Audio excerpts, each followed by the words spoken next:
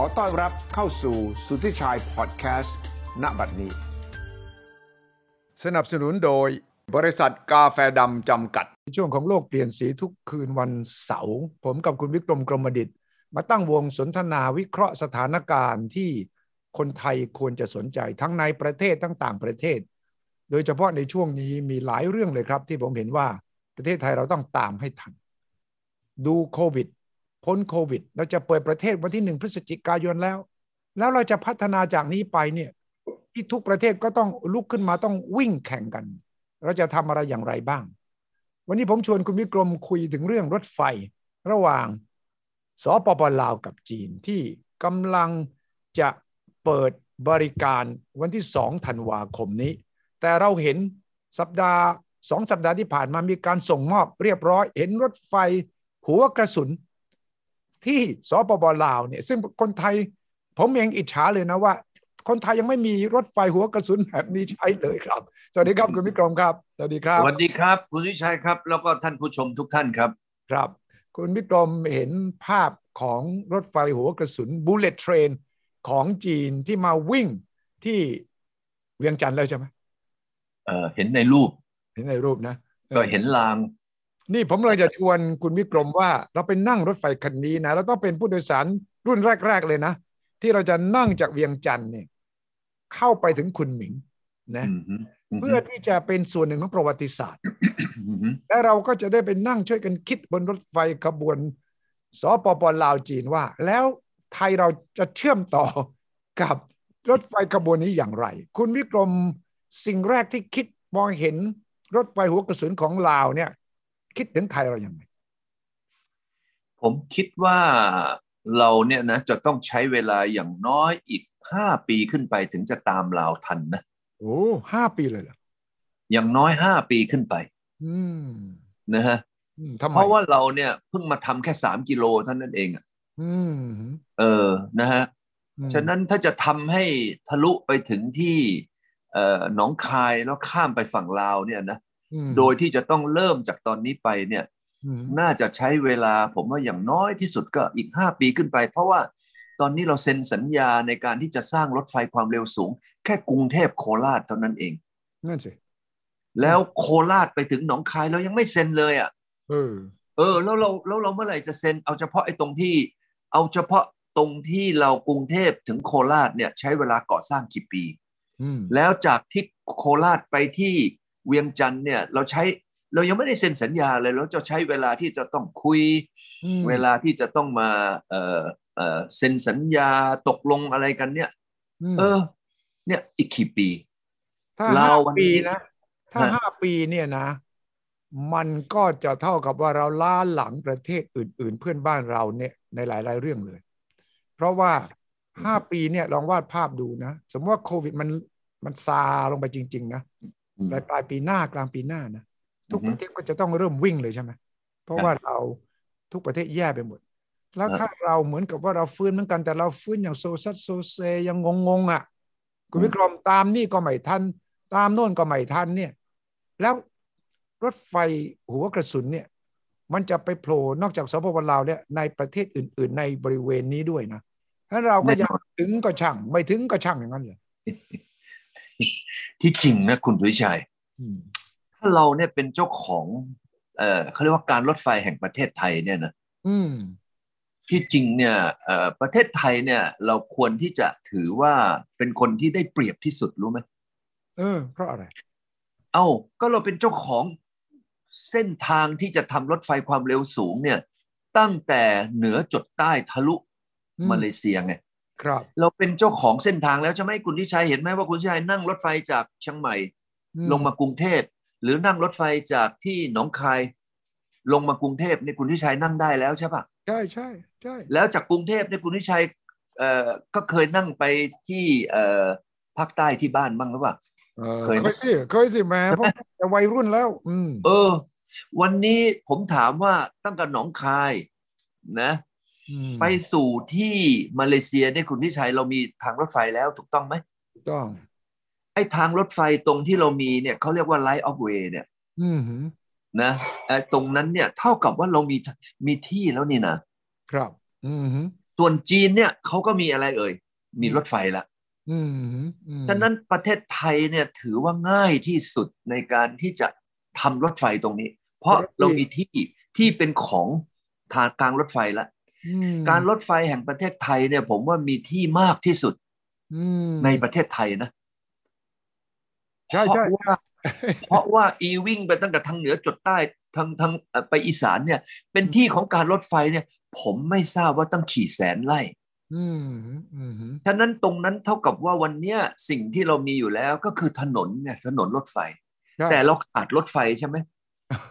ถ้าผมเป็นการรถไฟแห่งประเทศไทยนะคุณนิชัยผมจะทำยังไงรู้ไหมผมจะบอกว่าอ้วจะเป็นแบบคอมมิวนิสต์ประเทศจีนเนี่ยสมัยก่อนใครจะไปลงทุนเนี่ยเขาก็บอกว่าว่าเอาที่ดินออกอันนี้เป็นระบบคอมมิวนิสต์ไงว่าออกที่ดินหรือออกส่วนที่เหลือแล้วรื้อลงทุน 100%เห็นไหม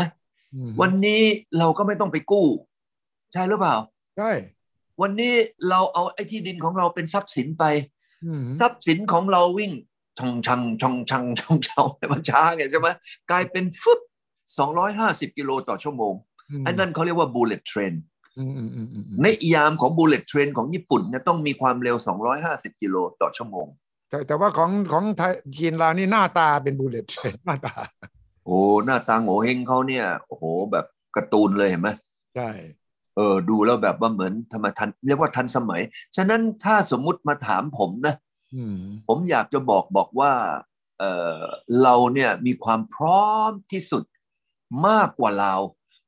นี่ต้องไปเวรคืนเพราะเราไม่มีรถไฟจากทางเหนือมาถึงทางที่เวียงจันทร์เราเป็นประเทศเดียวที่ไม่มีทางรถไฟจำได้ไหมคุณวิชัยนะพวกเราใช่นะแล้ววันนี้เราต้องไปเวรคืนเราใช้เวลาเนี่ยตั้งแต่ปี16มาถึงปีนี้นะฮะ5 ปีผมเนี่ยยังจำได้ว่าผมเนี่ยไปตอนที่ท่านประยุทธ์เนี่ยไปเซ็น MOU กับทางรัฐบาลจีนตอนนั้นเนี่ยมันเมื่อ6 ปีกว่าที่แล้วล่ะเซ็น MOU มาแล้วอะไรมาแล้วแต่เซ็น MOU มาแล้วมาทำได้แค่3 กิโลเห็นไหมฮะกับในประเทศไทยเราไม่ต้องไปเวรคืนไม่ต้องไปยุ่งยากเรามีการรถไฟแห่งประเทศไทยเนี่ยใช่เราก็เอาที่ของเราเนี่ยไปเลยบอกว่าทำอย่างที่ว่าเมื่อกี้นี้ปั๊บมันก็จะต้องเกิดเร็วกว่าเราแต่วันนี้เรายังไม่ได้เกิดเลยแล้ววันนี้เราจะต้องมาเริ่มทำใหม่เนี่ยผมว่าอีก5 ปีเนี่ยก็ยังไม่เสร็จแล้วอีก5 ปีไปเนี่ยชาวบ้านเขาไปแล้วไปกันหมดแล้วครับวันนี้เราจะไปตามทันเขาได้ยังไงล่ะผมถามคุณวิชัยว่าที่ในประเทศจีนเนี่ยที่เขาก้าวหน้าแล้วก็เปลี่ยนแปลงไปเยอะขนาดนี้เพราะอะไรเพราะว่ารถไฟความเร็วสูงผมยังจำได้คุณวิชัยผมไปซินเกียงนะครับครั้งแรกเนี่ยเมื่อประมาณสัก20 ปีที่แล้ว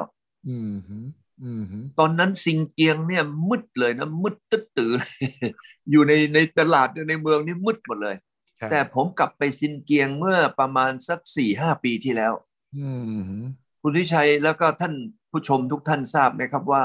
ผมฟีลลิ่งเหมือนผมนั่งรถอยู่บนโตเกียวว้าวอย่างนั้นเลยเหรอทำไมเป็นอย่างนั้นน่ะทำไมเป็นอย่างนั้นก็เพราะว่าประเทศจีนเนี่ยเอาความเจริญจากตะวันออกเนี่ยไปสู่ตะวันตกด้วยรถไฟหัวกระสุนไงรถไฟหัวกระสุนเนี่ยไปสู่ภาคตะวันตกของจีนปั๊บเห็นไหมฮะมันก็เจริญหมดเลยวันนี้เรารถไฟทางรถไฟยังไม่เคยมีเลยแต่เดี๋ยวดูสิครับว่า GDP เราจะเท่าไหร่ผมคาดว่านะ GDP เราเนี่ยหลังจากปีหน้าเป็นต้นไปแล้ว GDP เราเนี่ยอาจจะไปแตะ2 ดิจิตครับ2 หน่วย GDP เราอาจจะเป็น GDP ที่สูงที่สุดในโลกนะฮะหลังปีหน้าเป็นต้นไปครับเพราะอะไรก็เพราะว่ารถไฟมาจากจีนคนจีนเนี่ยก็จะต้องนั่งทั้งเครื่องบินนั่งทั้งรถไฟแล้วที่สำคัญคือมีทางนะฮะเรียกว่าไฮเวย์วิ่งคู่กันมาจากประเทศจีนเลยครับเห็นไหมฮะนั่นน่ะแล้วเราก็จะมาดูที่ว่าเราต้องใช้เวลาอีกกี่ปีถึงจะเสร็จหลังจากที่ลาวเขามีรถไฟใช้แล้ววันที่2 เดือนธันวาเหนื่อยไหมคุณทิชัยเหนื่อยสิความจริงเนี่ยรถไฟไทยก็เริ่มมา100 กว่าปีแล้วนะ ในรัชกาลของที่5จุลจอมเกล้าเจ้าอยู่หัววันนี้วันปิยมหาราชด้วยนะ23ผมย้อนกลับไปดูรถไฟนี่ก็บอกว่าตอนญี่ปุ่นกับไทยรถไฟเริ่มพร้อมใกล้ๆกันนะ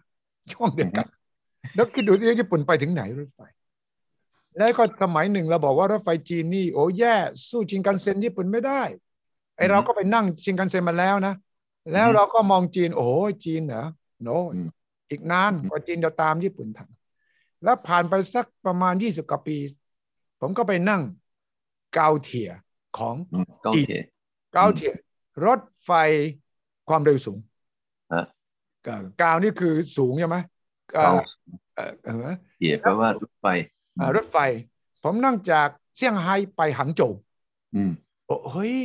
นี่มันนิ่งมากเลยอ่ะมันเร็วมากแล้วบนรถไฟสะอาดสะอ้านบริการเยี่ยมเลยผมเคยนั่งรถไฟในอเมริกานะAmtrak โอ้ยแย่มากเลยมันเหม็นก็เน่าแล้วก็โอ้ยมันพอกับรถไฟชั้น3อ่ะนะ Amtrak ชินคันเซ็นญี่ปุ่นแล้วก็มาเกาเทียของจีนภายในไม่ถึง20 ปีจีนสร้างทางรถไฟเท่าไหร่นะกี่หมื่นตารางกิโลเมตร 35,000 กิโลเมตร2 ใน 3ของโลกนี่ไงเสร็จแล้วพอจีนเริ่มสร้างรถไฟเพื่อจะเข้าไปถึงมณฑลต่างๆที่ยังพัฒนาไม่ทันในเมืองใหญ่ๆเขาก็ต้องการเอาความเจริญผ่านทางรถไฟเข้าไปใช่ไหมใช่นั่นไม่ว่าจะเป็นทิเบตไม่ว่าจะเป็นซินเจียงทุกแห่งเนี่ยเขาบอกว่าเขาจะนำไอ้รถไฟวิ่งจากปักกิ่งไปถึงซินเจียงเนี่ยคุณวิกรมนั่งเนี่ยมันกี่วันกี่คืนแล้วตอนที่นั่งเนี่ยบริการเทียบกับวันนี้เป็นยังไงหน้ามือกับหลังมือเหรอพวกเราถ้าไปดูว่ารถไฟจีนเนี่ยเขาเปลี่ยนมาจากนี้ตั้งแต่เมื่อไหร่มันคือตอน2004นะครับตอนนั้นหลังจากที่เยอรมันตะวันออกกับตะวันตกเขารวมกันไอ้กำแพงเบอร์ลินเนี่ยล้มตอนปี98ใช่ไหม1989ก็ปรากฏว่าตอนนั้นเนี่ยรัฐบาลเยอรมันตะวันตกเนี่ยจะต้องใช้เงินไปอุ้มเยอรมันตะวันออกโอ้ยเรื่องใหญ่มากคราวนี้ตอนนั้นเนี่ยเงินก็ไม่มีที่จะไปพัฒนารถไฟความเร็วสูงซีเมนต์เนี่ยเขาเป็นเจ้าของโน้ตฮาวนี้นะปรากฏว่ารัฐบาลจีนเนี่ยก็ไปซื้อโน้ตฮาวจากซีเมนต์เลยปี04เนี่ยปี08เนี่ยผมเผอิญเลยไปที่ปักกิ่งแล้วตอนนั้นเป็นช่วงแรกที่รถไฟบูลเลตเทรนเนี่ยของจีนเสร็จความเร็ว250 กิโลต่อชั่วโมงนะคุณสุวิชัยแล้วผมก็นั่งจากปักกิ่งไปเทียนจิงวิ่งไปเนี่ยนะโอ้โหเป็นครั้งแรกเลยแล้วผมก็ไปถามเขาบอกเฮ้ยผมตกใจเลยนะว่าเอ๊ะทำไมปี08เนี่ยจีนมีรถไฟความเร็วสูงแล้วผมก็ไปถามเขาก็บอกว่านี่แหละนะจีนไปซื้อนะโน้ตฮาวมาจากซีเมนต์แล้วจีนก็ผลิตตัวเองเลยนะได้แล้วก็มาใช้เลยปี08คุณสุทธิชัยลองคิดดูว่าปี08จนถึงปี2021เนี่ยมันแค่13 ปีใช่ไหมใช่13 ปีจีนสร้างรถไฟความเร็วสูงจากศูนย์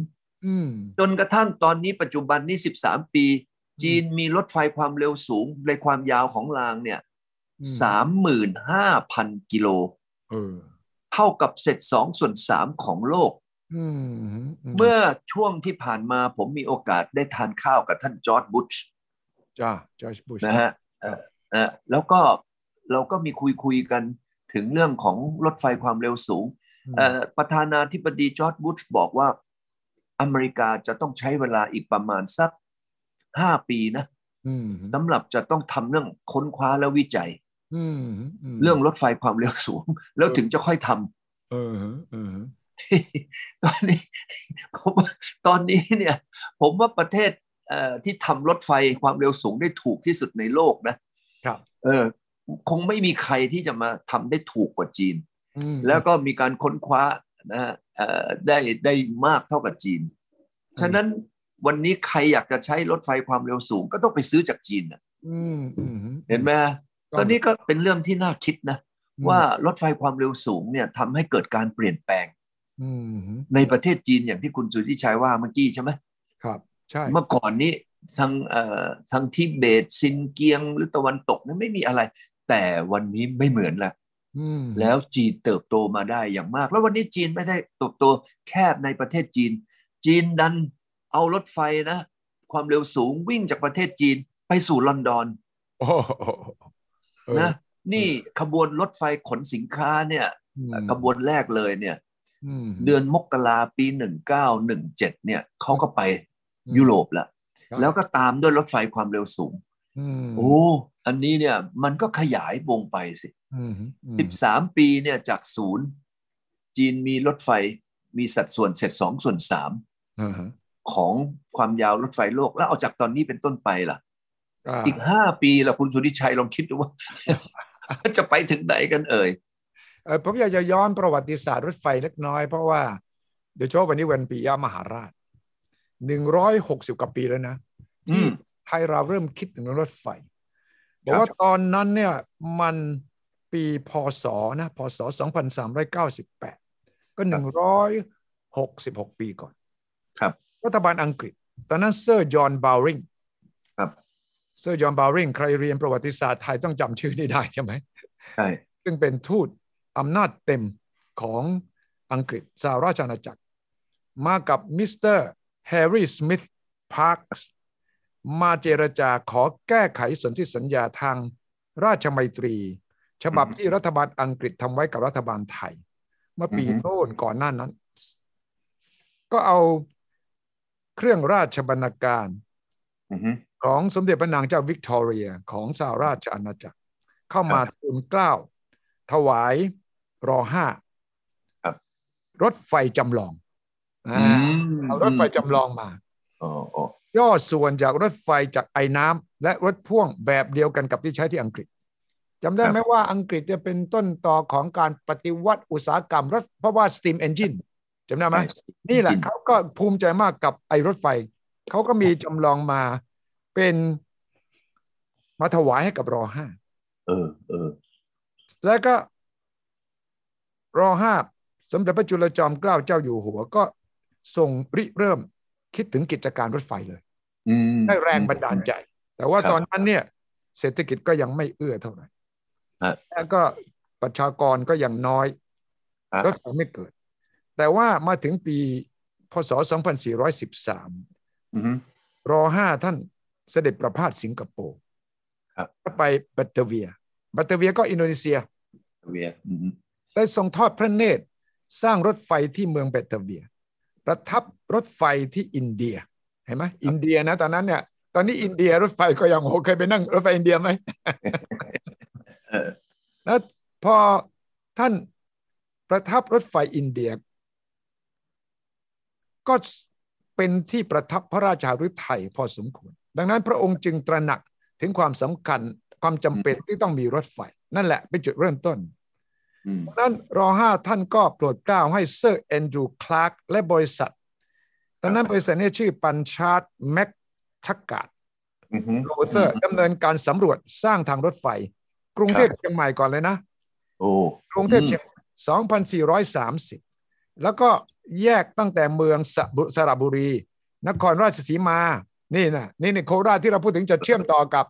กรุงเทพเนี่ยนะสายหนึ่งแล้วก็จากอุตรดิตถ์ที่ตำบลท่าเดือริมแม่น้ำโขงสายหนึ่งและจากเชียงใหม่ไปยังเชียงรายเชียงแสนหลวงอีกสายหนึ่งราคาค่าจ้างเฉลี่ยสมัยนั้นเนี่ยไม่เกินไมล์ละ100 ปอนด์ก็ตกลงทำสัญญาวันที่16 มีนาปี2430นี่แหละจุดเริ่มต้นและช่วงเดียวกันถ้าอ่านประวัติศาสตร์ญี่ปุ่นเนี่ยก็สร้างทางรถไฟในช่วงนั้นแหละ100 กว่าปีพอๆกับไทยเราแต่ของเราเนี่ยมันก็กลายเป็นการรถไฟแห่งประเทศไทยที่ทุกวันนี้ที่คุณวิกรมบอกมีทรัพย์สินที่ดินมากมายกายกองแต่บริหารรถไฟขาดทุนทุกปีเป็นหนี้เป็นรัฐวิสาหกิจที่ขาดทุนที่สุดจนถึงทุกวันนี้เรายังมองไม่เห็นว่ารถไฟไทยจะพัฒนาตัวเองขึ้นมาในระดับที่ เราจะสามารถภาคภูมิใจได้อย่างไรเผลอๆนะเราจะมองว่ารถไฟล้าสมัยแล้วโดยซ้ำจะไม่คุณวิกรมในแนวคิดของรัฐบาลไทยหรือว่ารัฐวิสาหกิจไทยก็ไปมองเรื่องเครื่องบินไปมองเรื่องสร้างถนนมากกว่าแต่ขณะเดียวกันเราเห็นจีนเราเห็นหลายประเทศญี่ปุ่นเนี่ยให้ความสำคัญกับทางรถไฟมากขึ้นฉะนั้นคุณวิกรมคิดว่าการจัดลำดับความสำคัญของไทยเราในเรื่องการขนส่งมวลชนโลจิสติกส์เนี่ยมันผิดพลาดอะไรยังไงหรือเปล่าเราต้องไปมองภาพรวมขึ้นมาก่อนว่าต้นทุนค่าขนส่งเนี่ยที่ถูกที่สุดในโลกเนี่ยก็คือขนส่งโดยเรือนะอันนี้คือถูกที่สุดแล้วก็ถูกลงมาอันที่สองนี่ก็คือรถไฟแล้วอันดับสามนี่ก็คือถนนแล้วอันที่สี่นะก็คือแพงแหละก็คือทางอากาศครับอันนี้ก็คือโครงสร้างของทั้งโลกเลยเป็นอย่างนี้ประเทศไทยของเราเนี่ยถ้าเกิดว่าเรามาดูแล้วเนี่ยถ้าเราต้องให้ความสำคัญเนี่ยเพราะว่าเมื่อก่อนเนี่ยเราเป็นเมืองเวนิสใช่ไหมครับเราไปไหนเราก็ต้องใช้แม่น้ำนะฮะเพราะว่าประเทศไทยในพื้นที่ภาคกลางเนี่ยเป็นที่ราบลุ่มนะเราก็ไปไหนก็มีแม่น้ำสะดวกก็เรือวิ่งไปได้พอตอนหลังมาเนี่ยเราก็มารถไฟโอ้ตั้งแต่ปี2430เนี่ยอันนั้นเพราะว่าตอนนั้นร.5เราเห็นละว่าเนี่ยเราจะไปไหนเพราะสมัยนู้นเนี่ยเสือมันดุนะคนทำไมต้องใช้เรือก็เพราะว่าเสือมันว่ายน้ำไม่ค่อยได้แล้วเนี่ยตอนนั้นก็ใช้เกวียนเนี่ยเสือคาบคนไปกินเยอะมากฉะนั้นก็รถไฟไงเห็นไหมรถไฟนี่ก็จะตอบโจทย์แล้วก็ต้นทุนถูกฉะนั้นถามว่าการรถไฟแห่งประเทศไทยเนี่ยเรามีทรัพย์สินที่ดีตั้งแต่สมัยร.5ไปเวรคืนตั้งแต่ร.5นะเรามีทรัพย์สินอย่างที่ผมบอกว่าดีที่สุดอยู่แล้วก็คือทางไงทางรถไฟที่เราวิ่งมาทั้งหมดนั่นแหละวันนี้เนี่ยถ้าเกิดจะพัฒนาประเทศไทยเนี่ยด้วยการที่บอกว่าเราไม่ต้องขาดทุนแล้วเราควรจะต้องพัฒนาให้เร็วขึ้นไม่ใช่วิ่งช่องแฉ่งอยู่อย่างเงี้ยนะก็คือเอารถไฟหัวกระสุนเนี่ย250กิโลต่อชั่วโมงเนี่ยแล้ว250กิโลต่อชั่วโมงคุณสุริชัยวันนี้เนี่ยจีนเขาสามารถวางอะไรนะรางอ่ะให้ก้าวขึ้นไปเกินกว่า300กิโลต่อชั่วโมงได้ด้วยการเขาทำรางเผื่อเห็นไหมฮะฉะนั้นตรงเนี้ยผมก็ยังอยากจะบอกว่าวิธีที่จะทำได้ง่ายที่สุดเลยเนี่ยก็คือการรถไฟแห่งประเทศไทยเนี่ยคุยกับการรถไฟนะฮะของจีนเห็นไหมฮะ2คนนี่คุยกันไม่ต้องไปให้คนอื่นคุยเนี่ยเรื่องมันเยอะที่วันเนี้ยที่เราคุยกันมาถึงยันวันเนี้ยมันก็คือคนที่คุยกันในตอนนั้นนะเมื่อ6 ปีที่แล้วเนี่ยนะฮะก็เรื่องของดอกเบี้ยเนี่ยนะฮะเรื่องดอกเบี้ยก็ตกลงกันไม่ได้แล้วก็ทำไมล่ะทุกคนก็ทำไม่ได้มาถึงยันวันเนี้ยวันนี้ไม่ต้องมีหรอกผมจะว่าคณะกรรมการจีนกับไทยเรื่องรถไฟคุยกันหลาย10 รอบนะโอ้ยตั้งแต่6 ปีที่แล้วถามว่าตอนนั้นคุยกันยังไงก็ไปติดเรื่องดอกเบี้ยนะฮะเอาใครก็แล้วแต่ไม่เป็นไรเรามาคุยกันง่ายๆว่าวันนี้ไม่ต้องเกี่ยวกับดอกเบี้ยไม่ต้องไปเกี่ยวอะไรถ้าสมมติเราเนี่ยวันเนี้ยมีเราเป็นรถไฟแห่งประเทศไทยคุณดุชัยผมก็จะมาบอกกับทางจีนบอกว่าเอ้ยหรือเอางี้อัวเนี่ยนะมีทางรถไฟเรียบร้อยแล้วเอาตั้งแต่เวียงจันทร์มาถึงที่สุไหงโกลกเลยเอาเลยรวดเดียวเลยนะไปถึงตอนนั้นเลยเอาช็อตเดียวเลยอย่างนี้เลยได้ไหมเพราะจีนเขาต้องการที่จะไปสู่ภาคใต้เนี่ยไปลงไปอาเซียนจีนเขาต้องไปมาเลเซียสิงคโปร์ใช่ไหมแล้วก็ไปอินโดนีเซียฉะนั้นเราก็บอกว่าเอางี้เลยตั้งแต่เวียงจันทร์ไปถึงทางกัวลาลัมเปอร์สมมตินะเอาตรงนี้ตั้งแล้วเราเนี่ยมีถนนรถไฟแล้วเอาไปงี้ไปว่าอ้วจะให้ลื้ออ้วจะให้ที่ลื้ออย่างเดียวแล้วลื้อต้องไปทำลื้อถอนนะไปกับไปทำอะไรต่ออะไรให้อ้วรัฐบาลไทยไม่ต้องเสียอะไรเลยคุณวิชัยให้จีนลงทุนทุกอย่างเราจะไม่กู้เงินเราจะไม่ลงทุนดูแลเราจะไม่เป็นผู้บริหารยกให้เขาไปทำเลยสมมุตินะแล้วในนี้เนี่ยเรามีหุ้นนะฮะแบ่งกำไรกันว่าตั๋วเนี่ยเราแบ่งตั๋วเราอย่าไปบอกว่าฉันมีหุ้นแล้วหลังจากกำไรแล้วจะมาหักอันเนี้ยรถไฟมันไม่มีกำไรเราบอกเลยว่าเอาตั๋วถ้า100 บาทนะหรือแบ่งให้วัวกี่บาทในตั๋ว100 บาท คือเอาตั้งแต่ทีแรกเนี่ยนะฮะแบบง่ายๆอย่าไปเอาเขาเยอะนะฮะ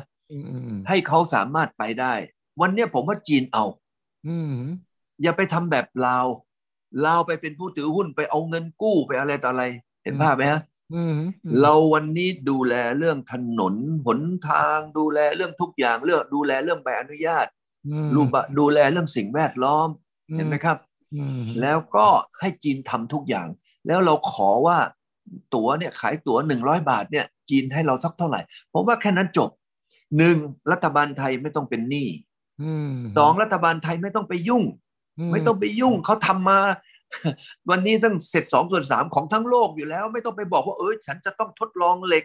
ว่าทดลองปูนว่ามันจะวิ่งได้ไหมปูนไทยเหล็กไทยแล้วไปทำแค่3 กิโลเงี้ยมาเพื่อจะมาทดลอง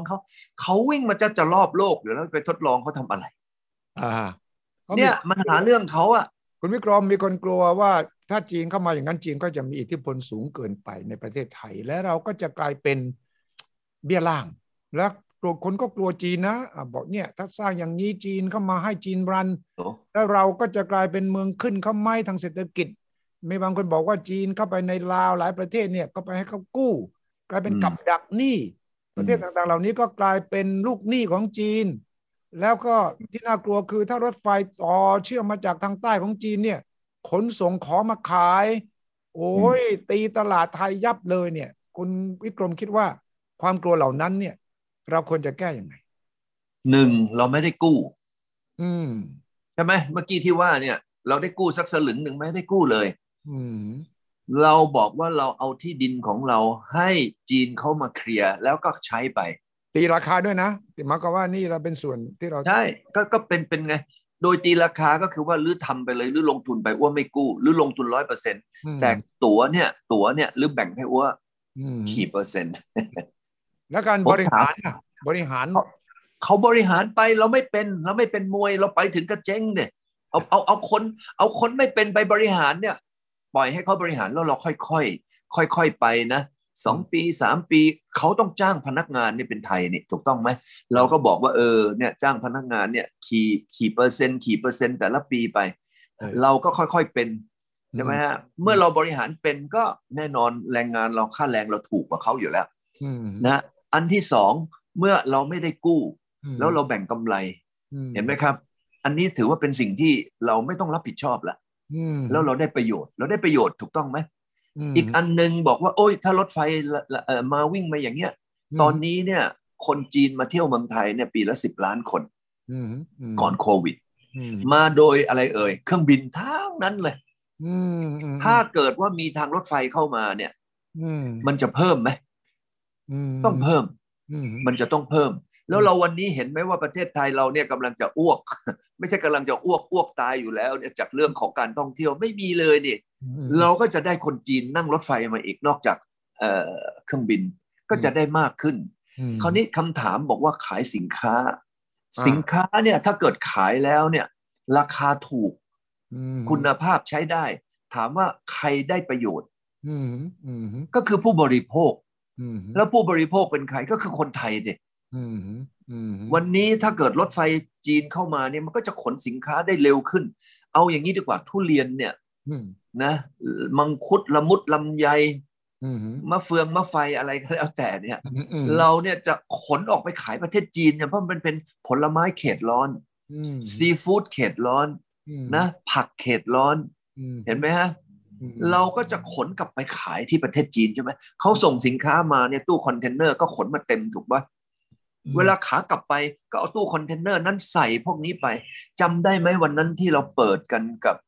อาลีบาบาเนี่ย1 นาทีเนี่ยมีคนออเดอร์ทุเรียนไป80,000 ลูกอ่ะ1 นาทีใช่ถามว่าถ้าเกิดว่ารถไฟจีนขนสินค้าลงมาเต็มเลยแล้วขากลับเนี่ยเขาจะขนสินค้าตู้ว่างๆกลับไปไหมไม่มีทางสิ่งที่เขาจะขนกลับไปก็ต้องเป็นของในไทยใช่ไหมล่ะ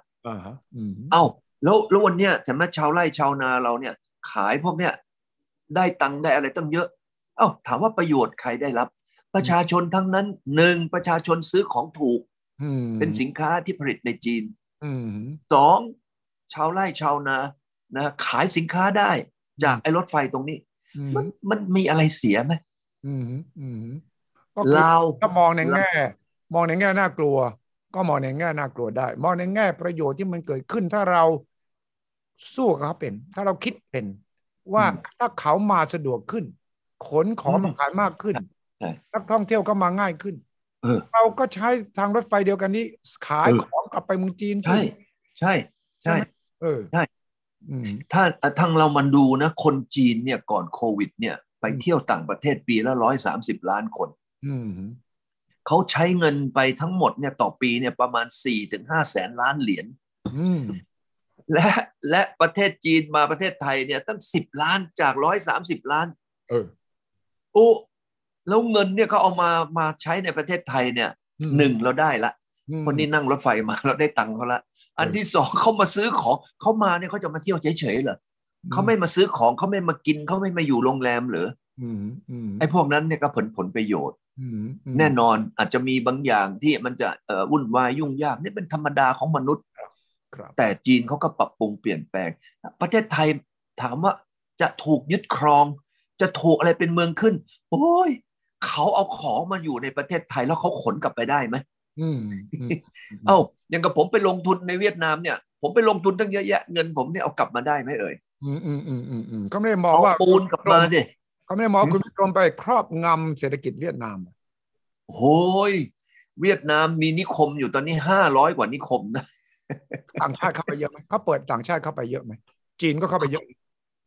จีนตอนนี้เข้าไปในเวียดนามเนี่ยปีนี้นะเข้าไปประมาณ 53% ของเม็ดเงินการลงทุนต่างประเทศทั้งหมดหมายความว่าจีนลงทุนโดยตรงจากจีนจากฮ่องกงและจากสิงคโปร์เนี่ยเอามารวมกันเนี่ยนะมีเม็ดเงิน 53% ของเม็ดเงินต่างชาติที่ไปลงทุนในเวียดนามเขาไม่กลัวเหรอเวียดนามไม่กลัวจีนมาครอบงำเศรษฐกิจมันหอเจ๊ะนี่ตอนนี้ถามว่าประเทศนี้มันขับเคลื่อนด้วยอะไรเอ่ยมันขับเคลื่อนด้วยเม็ดเงินการลงทุนประเทศเวียดนามตอนนี้โตเนี่ยประมาณสัก7%มั้ง GDP แต่ประเทศไทยโตแค่ 1%ถามว่าเพราะอะไรเพราะเม็ดเงินในการลงทุนจากต่างประเทศจากบริษัทต่างๆของเราเนี่ยน้อยกว่าเวียดนามตั้ง4 เท่าในช่วง 4-5 ปีที่ผ่านมาปีนี้อาจจะน้อยกว่า5 เท่าก็ GDP ก็ไม่โตสิทั้งที่คนเวียดนามลึกๆแล้วเนี่ยมีความระแวงจีนมาในประวัติศาสตร์ยาวนานแต่ถึงวันนี้เวียดนามเขาแยกถูกใช่ไหมเรื่องการเมืองกับเรื่องเศรษฐกิจเขาบอกว่าทางด้านการเมืองเราสงสัยระแวงจีนก็ตามเราคบกับอเมริกาเพื่อจะมาคานจีนก็ตามแต่เรื่องเศรษฐกิจการลงทุนเนี่ยเราก็ต้องใช้เงินของจีนเพื่อสร้างเศรษฐกิจเราใช่ไหมคุณวิชัยวันนี้ถ้าจีนทำอะไรได้ในโลกนี้นะจีนเนี่ยถูกกว่าชาวบ้านตลกไหมแล้วจีนขายได้มากกว่าชาวบ้านฉะนั้นเวียดนามก็มามองว่าถ้าเกิดจีนจะมาลงทุนเนี่ยเวียดนามเนี่ยจะต้องละเอียดรอบคอบ1อุตสาหกรรมอะไร2ต้องเป็นอุตสาหกรรมที่เป็นประโยชน์ต่อเวียดนามและไม่ส่งมลพิษมลภาวะครับเห็นไหมฮะฉะนั้นเวียดนามก็รับหมดเลยอย่างนี้ยกตัวอย่างอย่างกระทำเรื่องโซล่ารูฟเนี่ยนะในเวียดนามเนี่ยโอ้ยตอนนี้ประเทศจีนไปลงทุนทิ้งนะเกือบ1,000 ล้านเหรียญนะต่อโรงหรือของอะไรต่างๆที่จีนไปลงเป็นหลัก1,000 ล้านเหรียญแต่ในประเทศไทยไม่มีเป็นประเภทหลัก1,000 ล้านเหรียญที่มาลงทุนกันแต่ไปลงทุนในเวียดนามถามว่าทำไมจีนถึงไปลงทุนในเวียดนามในขณะที่คนเวียดนามก็ทำไมเป็นบ้ายเบื่อบ้ายเมากับจีนก็รู้แต่ค่าแรงของเวียดนามเนี่ยถูกกว่าเราเท่านึงแล้วคนเวียดนามนี่ขยันทำ OT เห็นไหมฮะแล้วรัฐบาลเวียดนามก็ส่งเสริมนะรัฐบาลญี่ปุ่นก็ส่งเสริมตอนนี้รัฐบาลญี่ปุ่นให้เงิน ODA เนี่ยกับเวียดนามไปทุกอย่างที่เวียดนามจะสร้างไม่ว่าจะสนามบินท่าเรือน้ำลึกรถไฟโรงไฟฟ้าฉะนั้นเรื่องสาธารณูปโภคอย่างเงี้ยเวียดนามก็พร้อมขึ้นทุกวันจีนก็ไปลงทุนฉะนั้นก็เลยกลายเป็นว่าวันเนี้ยเม็ดเงินในการลงทุนคือตัวขับเคลื่อนเศรษฐกิจให้ GDP โตหรือไม่โตฉะนั้นตรงนี้คือประเด็นนะผมจำได้นะคุณวิกรมว่าที่ท่านนายกประยุทธ์เนี่ยตัดสินใจว่าช่วงตอนนั้นเจรจากับจีนเรื่องรถไฟเนี่ย แล้วก็มีคนก็แสดงความกังวลว่าจีนจะเอาเปรียบเราเรื่องดอกเบี้ยนี่แหละแล้วก็เรื่องว่าจะเปิดสิทธิพิเศษให้กับวิศวกรจีนเข้ามาทำโน่นทำนี่เนี่ยท่านนายกประยุทธ์ก็เลยตัดสินใจว่าเอาละเราทำของเราเองก่อนก็เลยมาตัดสินใจสร้างเฉพาะช่วงกรุงเทพโคราชก่อนแล้วบอกว่าเราลงทุนเองเราไม่ต้องให้จีนมาร่วมลงทุนด้วยตอนนั้นจีนก็งงอยู่ว่าตกลงเอาอย่างนี้มันจะเชื่อมต่อกับสปป.ลาวยังไงเนี่ยนะตอนนั้นความรู้สึกเรื่องชาตินิยมมันสูงรู้สึกว่าเฮ้ยไทยเราต้องทำของเราเองเราจะไปร่วมมือกับจีนแล้วเราเสียเปรียบไม่ได้ตอนนั้นอย่าลืมนะว่าประชาชนจำนวนหนึ่งสื่อมวลชนจำนวนหนึ่งนักวิชาการจำนวนหนึ่งก็ออกมาบอกรัฐบาลไทยอย่าไปกลายเป็นเบี้ยล่างของจีนและการตัดสินใจของพลเอกประยุทธ์ผมเชื่อว่าก็อยู่บนพื้นฐานนั้นว่าโอเคเราออกตังเองสร้างเองถึงโคราชก่อนแล้วค่อยว่ากันทีหลังจากนี้ไปเนี่ยความรู้สึกเรื่องชาตินิยมยังควรจะมีบทบาทแค่ไหนในการวางนโยบายของเรากับจีนกับการเชื่อมต่อเรื่องของการขนส่งคมนาคมที่เราเห็นคุณนิชัยผมว่าทุกอย่างเนี่ยเราจะทำอะไรก็แล้วแต่เราต้องยืนอยู่บนความมีเหตุผลนะวันนี้ถ้าเกิดว่าเราบอกว่าเราจะทำเองใช้เองอะไรเงี้ยพอทำเสร็จเนี่ยคุณสุทธิชัยกล้าไปนั่งไหม250 กิโลต่อชั่วโมงบนรถไฟที่คนไทยทำอ่ะเฮ้ยรถไฟไทยนี่ปลอดภัยนะมันช้าหน่อยมันไม่ใช่ผมกำลังพูดว่าเนี่ยไอ้สายเนี่ยถ้าบอกว่าเราจะทำเองอะไรเองเนี่ยแล้ววิ่ง250 กิโลเนี่ยคุณสุทธิชัยกล้าไปนั่งไหมเขาไม่ได้บอกจะวิ่ง250นะเขาบอกว่าเฮ้ยรถไฟบูลเลตเทรนเนี่ยความเร็วสูงเป็นรถไฟความเร็วสูงเนี่ยคุณสุทธิชัยเอาคนแรกก่อนนะแล้วถามท่านนายกประยุทธ์กล้าไปนั่งไหมถ้าอย่างนั้นเนี่ยข้อหนึ่งก่อนข้อหนึ่ง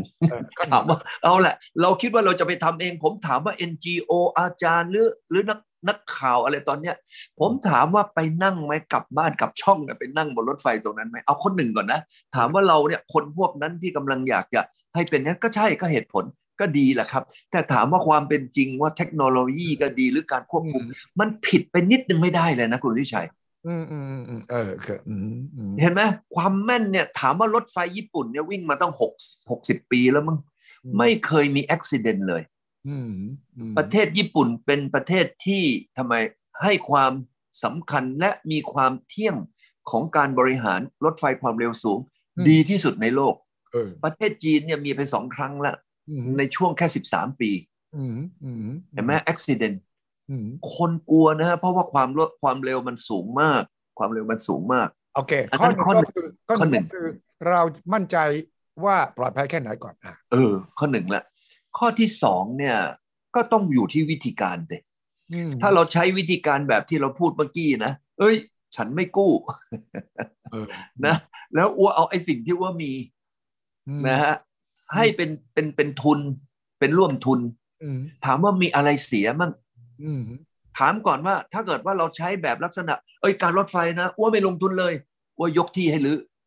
นะกี่ปีอาจจะ30 60 99 ปีก็แล้วแต่ไม่ได้ขายที่ให้เขาไปนะที่ดินที่เป็นทางรถไฟเนี่ยนะอ้วยกให้รื้อใช้กี่ปีนะมีก้อนเสียค่าเช่าเซ็งนะเอาตีเป็นทุนไงถามว่าเราก็ไม่ได้เอาไปขายแผ่นดินใช่ไหมเราเซ้งเข้าไป60 ปี90 ปีก็แล้วแต่ให้เขามาใช้ไปถามว่าเรา loss อะไรไหมไม่ได้เสียหายอะไรแล้วเราก็ไม่ได้กู้อะไรอย่างที่เมื่อกี้ที่ว่าให้เขามาทำแล้วผมเชื่อว่าภายใน5 ปีนะคุณสุทธิชัยตั้งแต่เวียงจันทร์ไปถึงสุไหโกลกจีนทำเสร็จจีนทำเสร็จตอนนั้นเนี่ยผมเจอท่านประยุทธ์ก็บอกว่าเฮ้ยอันนี้จีนเขาจะเอานะบอกว่าริมขอบของรางรถไฟเนี่ยเขาจะขอที่เนี่ย2 กิโลเพราะบอกโนไม่ใช่ผมก็โทรหาคุณธนินนะตอนนั้นน่ะเพราะว่าท่านธนินช่วยไปเคลียร์เรื่องนี้กับรัฐบาลจีนหน่อยสิแล้วให้รัฐบาลจีนออกจดหมายมาว่ารัฐบาลจีนเนี่ยต้องการที่ดินก็คือตรงไหนแล้วรัฐบาลจีนก็ต้องการแค่เฉพาะไอ้ตรงที่สถานีถ้าเกิดว่าวิ่งรอบข้างทางรถไฟเนี่ยมันใช้อะไรไม่ได้ จะมีข่าวอยู่ช่วงหนึ่งใช่ว่าจีนเนี่ยมีเงื่อนไขสำคัญข้อหนึ่งว่าจะมาจับมือกับไทยเราเนี่ยนะ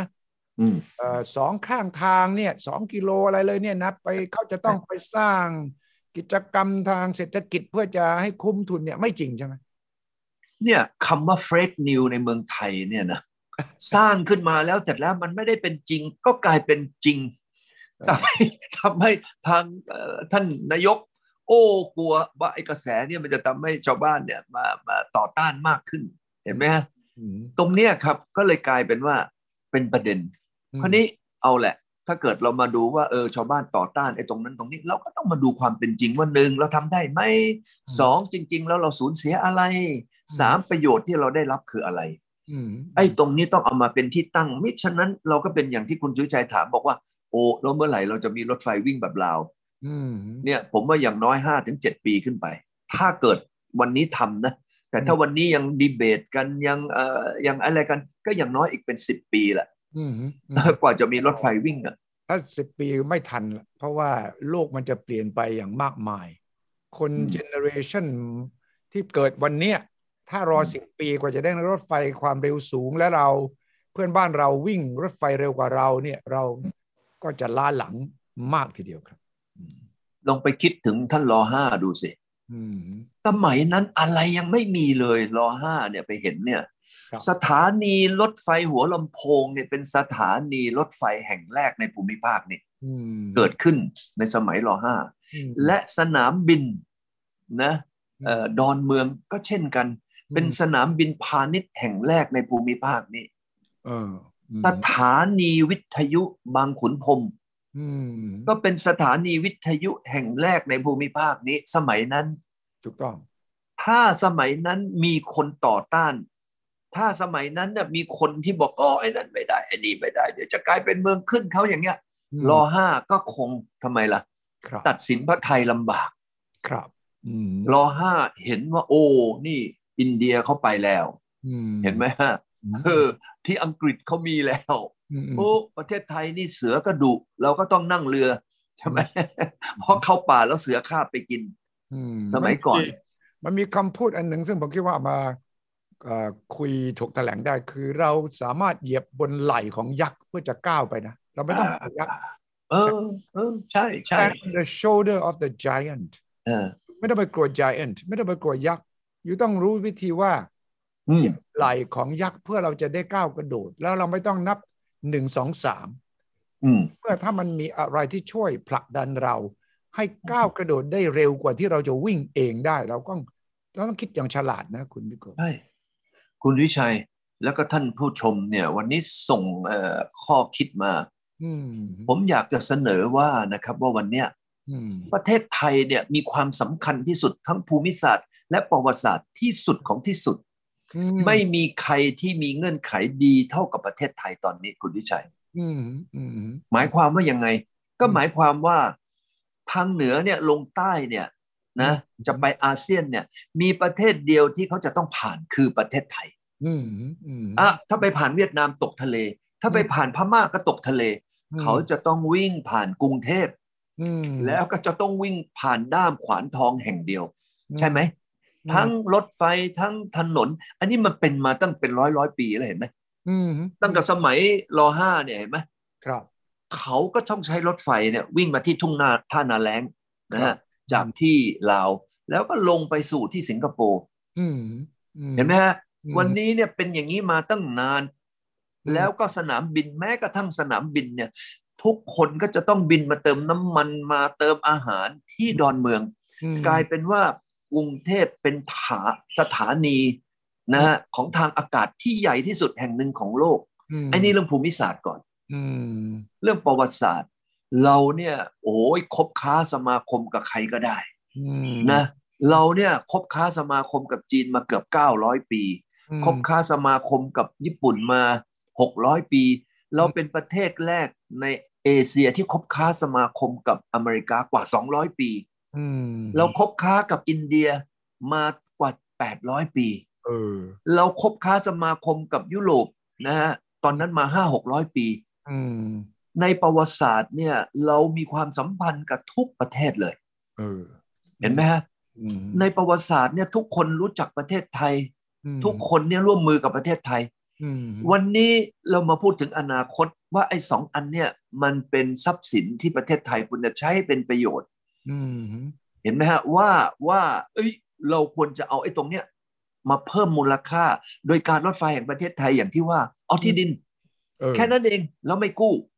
ทุกคนจะต้องใช้ประเทศไทยไม่มีทางที่จีนจะวิ่งลงไปสิงคโปร์โดยลงทะเลไม่มีทางเขาต้องผ่านเราทั้งสนามบินทั้งทางรถไฟวันนี้เราทำไมไม่เอาเงื่อนไขตรงนี้มาตั้งบนโต๊ะแล้วเราใช้ตรงนี้เป็นทรัพย์สินที่จะทำให้เราไม่ต้องลงทุนเราใช้ทรัพย์สินตรงนี้ในการที่จะสร้างผลประโยชน์ให้กับคนไทยของเราโดยเฉพาะชาวอีสานโดยเฉพาะทางใต้ถ้ารถไฟตรงนี้ผ่านอีสานกับทางใต้เนี่ยถามว่าคนท้องถิ่นนี่จะได้ประโยชน์อะไรมันจะพลิกจากหน้ามือเป็นหลังมือเลยของการที่เอาอย่างนี้คุณวิชัยอยู่หัดใหญ่ใช่ไหมครับถ้าหัดใหญ่เนี่ยนะสงขลาเนี่ยมีรถไฟบูเลตเทรนผ่านเนี่ยคุณสุทธิชัยคิดว่าอะไรมันจะเกิดขึ้นอะไรมันจะชุมทางรถไฟนะหากจะเป็นชุมทางรถไฟเชื่อมต่อกับบัตเตอร์เวิร์ธของปีนังเชื่อมเข้าไปถึงมาเลเซียเราเป็นจังชั่นเขาเรียกจังชั่นใช่เพราะนั่นเป็นทรัพย์สินของเราใช่ไหมในเชิงของภูมิศาสตร์ท่านั้นทั้งภูมิศาสตร์ทั้งประวัติศาสตร์เนี่ยผมว่าประเทศไทยเนี่ยมีทรัพย์สิน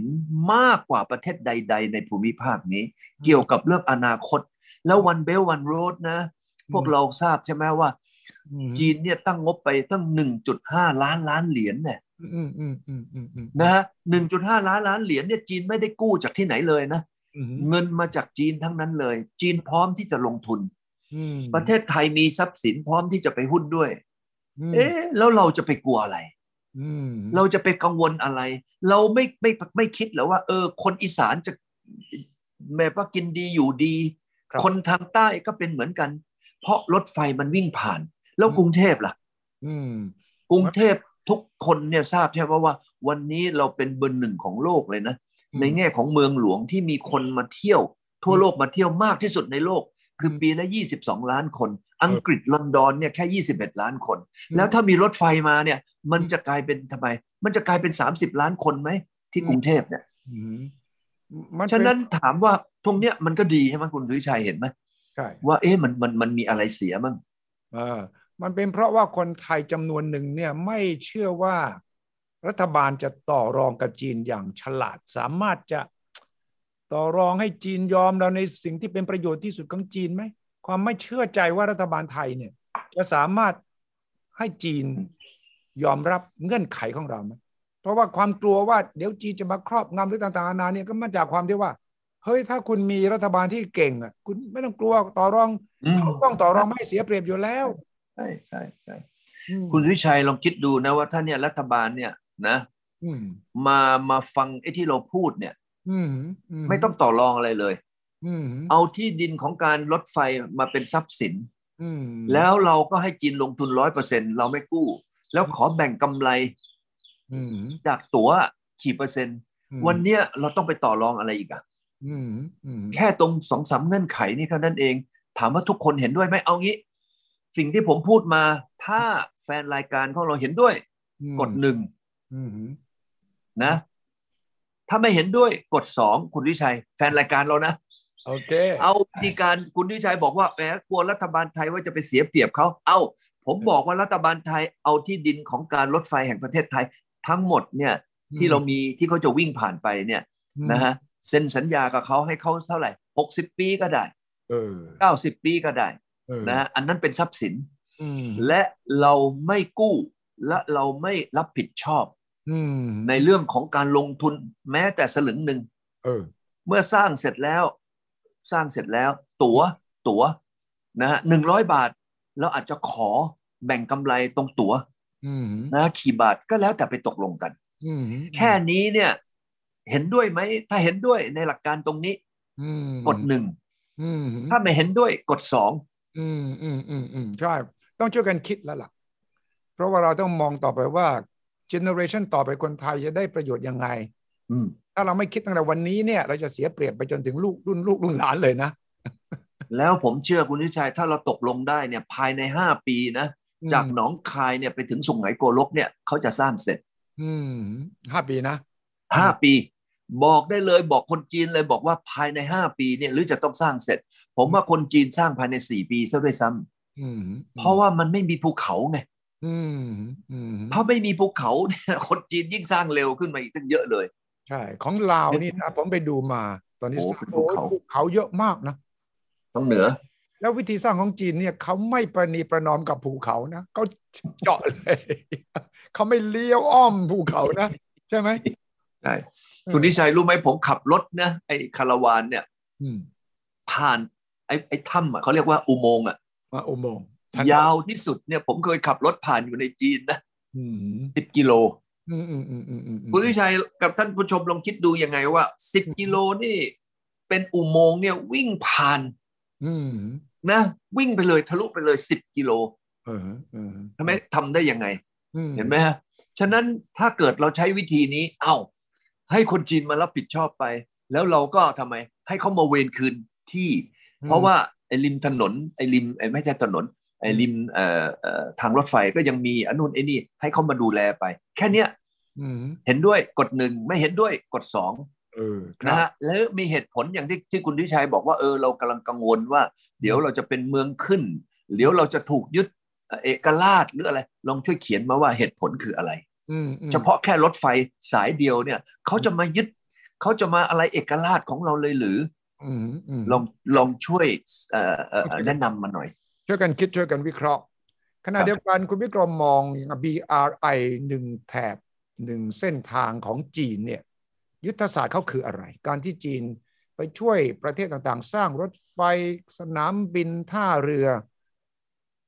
ก็ทางอเมริกากับโลกตะวันตกนี่กังวลมากนะบอกเฮ้ยจีนใช้วิธีการนี้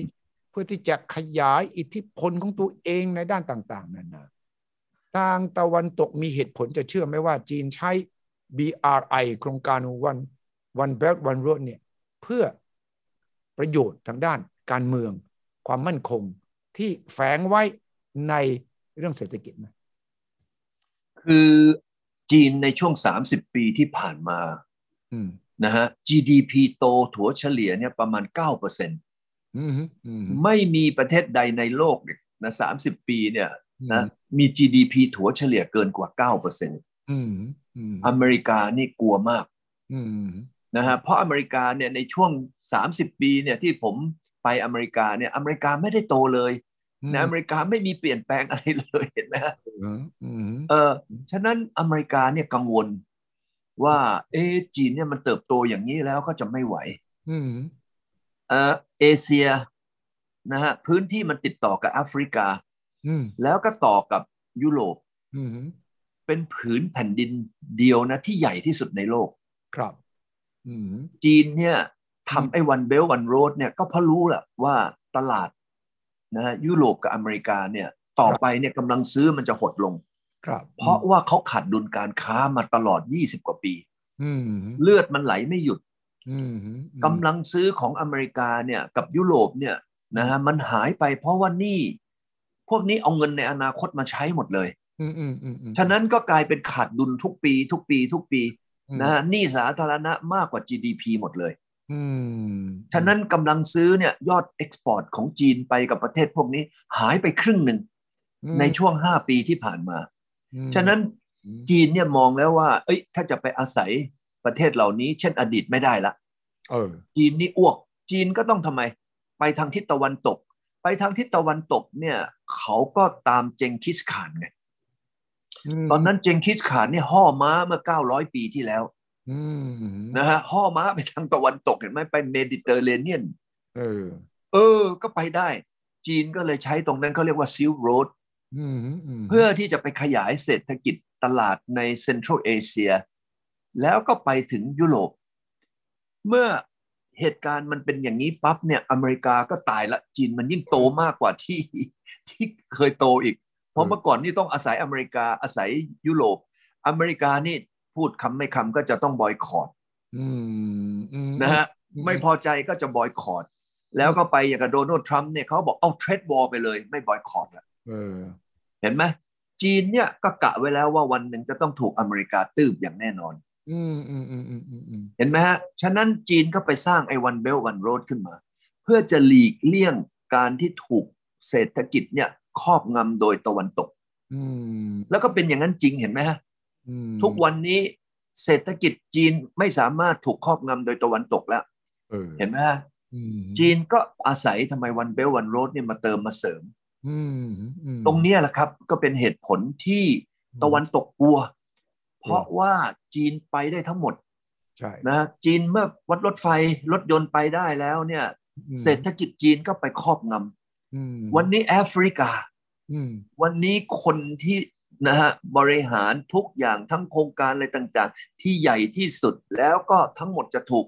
นะยึดหรือครอบงำโดยจีนในอีกไม่เกิน5 ปีข้างหน้าเอาว่าผมว่า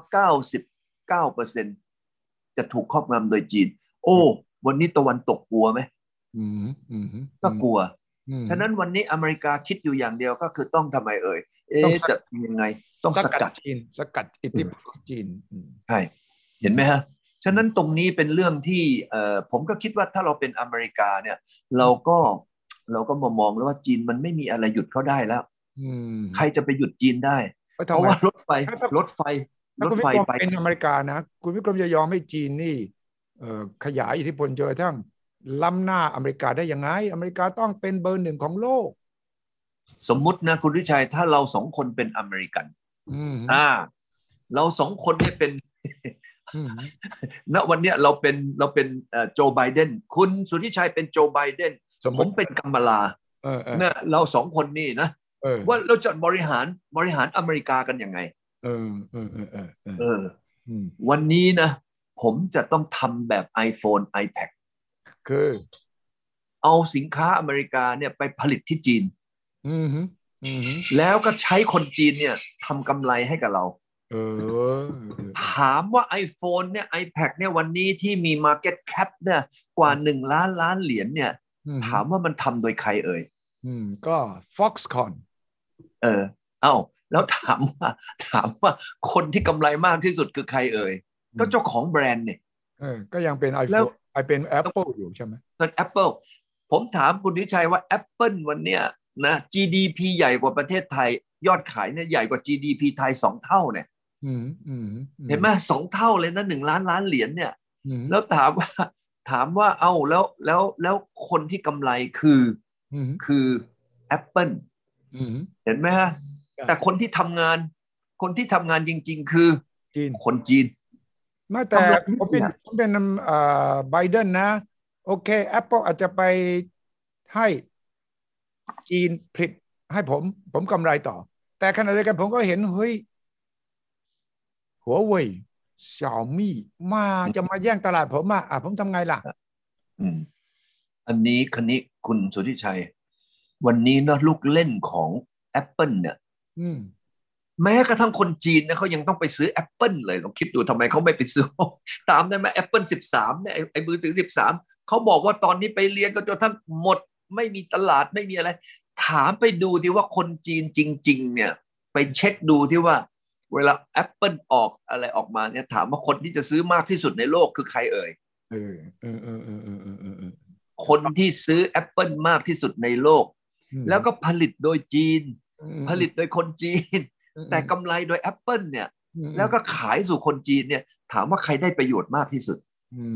เพราะว่าคนจีนก็ยังชื่นชมตะวันตกอยู่ค่านิยมนะเรื่องของซอฟต์พาวเวอร์ของอเมริกาก็ยังมีผลนะฮอลลีวูดเขากางเกงจีนส์เขาเพลงเขานะหนังเขาก็ยังมีอิทธิพลต่อคนจีนพอสมควรใช่ไหมผมถามว่าใครในโลกนี้ประเทศไหนที่ดื่มโค้กมากที่สุดต้องเป็นจีนใช่ไหมกินแมคโดนัลล์มากที่สุดกิน KFC มากที่สุดนะกินพิซซ่ามากที่สุดถามว่าใครเอ่ยถ้าวันนี้เราเป็นโจไบเดนกันทำไมเราก็มาคิดดูว่าเฮ้ยไอสิ่งที่เราได้สตังค์เนี่ยวันนี้ทำไมเราไม่มามองไอสิ่งที่อเมริกาได้สตังค์ค่าแบรนด์เนมไนกี้เป็นของใครคุณนิชัยก็ยังเป็นอเมริกาอยู่นะเห็นไหมฮะ ทำไมเราไม่เอาไอ้พวกนี้ไปใช้คนจีนทำแล้วขายให้คนจีนเห็นไหมฮะแล้วเราเรื่องอะไรจะต้องไปเจาะยางจีนทำไมเราทำไมจะต้องไปตืบจีนทำไมเราทำไมไม่บอกคนเพราะจีนนี่อยู่ใหญ่ขึ้นเร็วเกินไปอยู่จะมาแซงเราอยู่จะมาข้ามหน้าข้ามตาเราตั้งแต่หลังสงครามโลกครั้งที่2เนี่ยสหรัฐเท่านั้นที่ใหญ่ที่สุดไม่มีใครกล้าที่จะมาท้าทายตำแหน่งแชมป์ของเราอยู่ดีๆโผล่มาจากไหนไม่รู้จีนโว้ยมาเลยเว้ยกระโดดข้ามมาอย่างรวดเร็วข้ามห้วยมาเลยเว้ยนี่ไงทำให้โจไบเดนต้องคิดหนักนี่แหละวันนี้เราชวนคุยในโลกเปลี่ยนสีเรื่องรถไฟจีนลาวก็เพราะว่าไทยเราไม่มองไม่ได้มันยังไงก็ต้องโยงเกี่ยวกับไทยจนได้ดังนั้นที่คุณวิกรมเสนอแนวทางว่าไทยเราควรจะทำยังไงเกี่ยวกับเรื่องรถไฟกับจีนนั้นเป็นเรื่องที่น่าสนใจมากถ้าแฟนๆรายการที่เขียนเข้ามากด1เห็นด้วยกด2ไม่เห็นด้วยเนี่ยก็คงจะทำให้เราต้องมีการพูดจากันต่อแล้วก็จับตาใกล้ชิดแล้วผมชวนคุณวิกรมแล้วนะว่าเราต้องขึ้นรถไฟขบวนนี้ไปกันไปดูทำรายการกันจะเวียงจันทร์ไปลงที่ไหนนะคุณหมิงใช่ไหมไปเวียงจันทร์เนี่ยไปคุณหมิงใช่ไหมรถไฟขบวนเนี่ยไปจบที่คุณหมิงจากคุณหมิงต่อทุกจุดของจีนได้หมดเลยประเทศเลยทุกประเทศครับดังนั้นวันนี้เวลาหมดพอดีแล้วก็แน่นอนเป็นเรื่องสำคัญมากที่เราจะต้องติดตามอย่างใกล้ชิดแนวคิดแนววิเคราะห์ของคุณวิกรมผมคิดว่าคงจะทำให้รัฐบาลเราช่วยกันคิดต่อด้วยนะครับด้วยความหวังดีด้วยการต้องการให้ประเทศไทยเราไม่ล้าหลังแล้วไม่ต้องรออีก5 ปี10 ปีเราต้องเริ่มวันนี้เพราะว่าถ้าเราไม่เริ่มวันนี้อีก5 ปีเราจะอยู่ในฐานะที่ถดถอยแล้วก็ตามใครไม่ทันเลยขอบคุณมากนะครับคุณวิกรมครับสำหรับวันนี้ครับสวัสดีครับขอบคุณครับคุณชัยครับสวัสดีครับสวัสดีครับสวัสดีครับสนับสนุนโดยบริษัทกาแฟดำจำกัดสามารถติดตามสุทธิชัยพอดแคสต์ได้ทุกช่องทางทั้งระบบ iOS และ Android สุทธิชัย Podcast Anywhere Anytime Any Device